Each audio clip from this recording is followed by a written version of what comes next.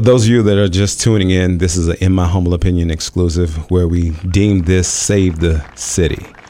We have on here a host of people that are looking to save the city. That's right. In My Humble Opinion, Chief Brackney, Sade Gilliam, Charlottesville Tomorrow. We're all sitting here just having conversation. For those of you that just tuned in, I asked the chief, what does defund the police look like to a police officer, or when they hear that? So thank you. So what I've said right from the beginning is sometimes we get caught up in words and rhetoric and really not the meaning behind what people are asking for, right? So when I hear defund the police, I actually kind of just push the labeling aside to ask people, what is it that they're really asking for? And oftentimes what you're finding out is that communities want a different response than one that may necessarily have policing in it. And then they also, if the police are involved, whatever that structural system is, they want to know that they're going to be treated fairly and justly and equitably with respect when they are in that moment, when you have to dial 911 to leverage police resources, right? That is a hard enough thing to do anything on any day, to pick up a phone and say, I need some help for whatever that issue is I'm experiencing, whether it's violence or trauma or some other way. So what I normally think about in terms of defunding, this is an entire movement that I think is sustainable. For the first time, I think it is sustainable. And the reason I think it's sustainable is because of how quickly across the nation people have acted to change legislature, to the laws are changing, banning chokeholds. All the things are now codified in laws, and undoing that would be extremely difficult. What I think there should be and is a need or a call for is what systems can we put in place to meet the overall needs of the city of Charlottesville around violence, around emotional wellness, around poverty, education, etc. And how do we all work together to ensure the success of this city? And that's why I think it's important to have individuals like Sade in this and their perspective and how we all can come together and contribute. That's right.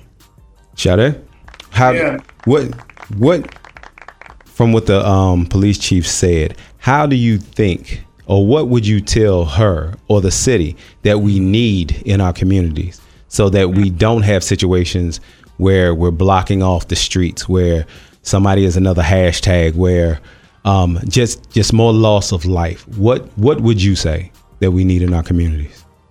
So one, I appreciate y'all having me, man. It's crazy because I want to give a little context to just who I am and where I am right now in life. Then I get into that question, right? So, born and raised in Charlottesville, born in Prospect, raised in the county, gravitated to the homies over at Garrett. You know what I'm saying? Had squabbles with homies over at Page Street. You know what I'm saying? And have family over South First Street. So like, all across the board, I would say like I've never been in a situation where I felt like I wasn't acceptable, you know what I'm saying, or welcome in any part of town, right? And that's solely because I've always respected, you know what I'm saying, the relationships that I had, the dudes who was out there, even when I was out and not even moving right, I had respect and loyalty above all else, right? And I built relationships over time, even now where I am now in the phase of life I am now, that I can still go back to those relationships and have meaningful, impactful relationships with dudes who are either trying to transition out of certain lifestyles or they're still in that lifestyle, and we're learning how to coexist in our separate spaces, right? So I say one, for my 9 to 5, I work for the city of Charlottesville and I provide services to the reentry community, right? Anybody who's ever had a history of incarceration, I work with the Home and Hope program, and we serve individuals who have issues of incarceration and looking to advocate for fairness and housing, and employment. We just were allocating funds to the city through the COVID relief to provide housing to individuals who were, whether they were reentry, homeless, or actually have a place and they just need assistance because times are tough. You know what I'm saying? So my heart is for my people, man. My heart is for the city. And so I say all that to say to the point that the question that you made, and was the main thing I feel that we need in as a city or a community, Black community, in impoverished areas, and in areas where there's no resources, is access to resources, right? So like, however that looks, as far as like, I was recently on a podcast with some brothers, right? And we got to talking about counseling, right?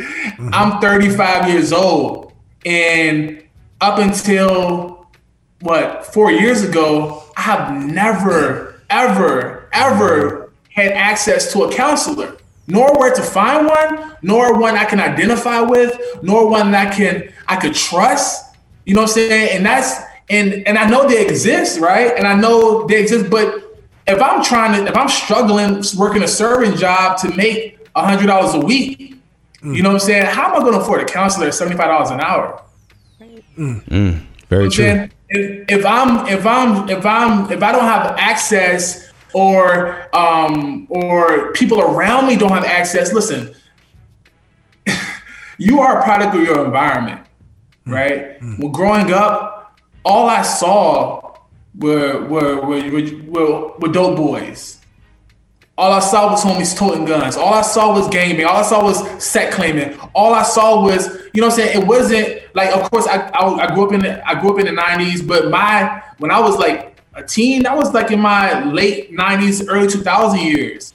Like that whole 90s spread where people was getting murdered. When I was out here in the streets, like when we had problems with somebody, bro, we was fighting. Right? And I'm not advocating that. I'm just saying the way things are being handled now is way different than the way my generation raised up. Like we would go over in packs to whatever hood we had problems with on weekends, weekdays, whatever. And we just nobody was thinking about, hey yo, somebody might got a gun. It was like, nah, bro, this is what we do. We got a problem. Somebody said something at the mall. Let's go over to the hood. We go fight. We go see it next time. That's right. And Sade makes an important point, right? So the one thing he just said that is actually a twist on the question that was asked. What do we need from the police, or what do we need from the city? He didn't mention either one of those. That's the thing. We keep defaulting to what we know. That's right. We're not asking for anything different. We're like, okay, government, any way you want to say it, government, add the B, I don't care. We keep trying to get some sort of formalized institutional system of supremacy that created the system to fix the problem, right? So yesterday, I called for the community. And said, we have so many resources here. My streets, when I say my streets, I'm talking about from Pittsburgh, where I'm from, and I'm much like Sade. I grew up where only opportunities for women, particularly for girls, were you were in the arms of somebody. There was no idea that you were. The only way you got out of, you hooked up with the drug dealer, because that was the only way you got money. And that's still going on right now today. But when I looked and saw this summer from LA to New York to Charlottesville, down to Tallahassee, Florida, Berlin, you name it, people took to the streets for social justice.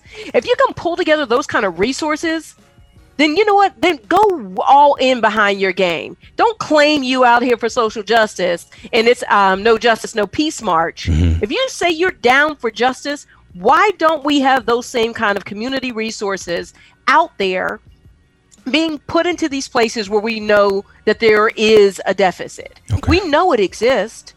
We know where the problems are. And then I'll get some text message tomorrow that says, how much of your budget, Chief Brackney, are you willing to give to defund the police so that we can have these projects, right? And I ask the question, I'll give you 100% of my budget. Then make sure you're the one that's going over there to that 911 call.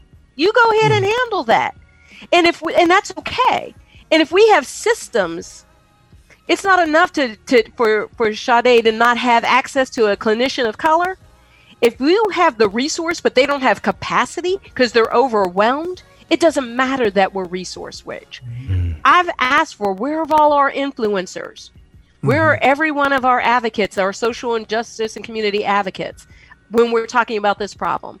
Where are our educators? Where are our mentors? I've heard from one person who emailed me and said, hey, I think there's some way I can help with this violence. Okay. I think there's some way that can help. One person has emailed me. I don't have to be the person who coordinates the resources. I don't have to be that person. Right. Get somebody you trust and know and let them work with me. Heck, call Razor or Charles. Yeah, call me. Tell them, hey, I got something, and let them get it to us. Mm-hmm. But the key is going to have to be to change this. It's going to have to come from the community, and they need to drive that home.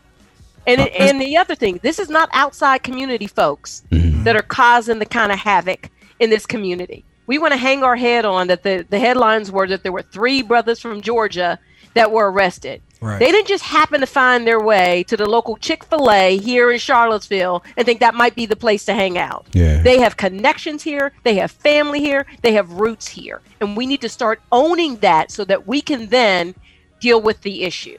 Okay, that's a perfect segue for us to take a quick break. For those of you that are just now tuning in, this is an In My Humble Opinion exclusive where we're calling it Save the City.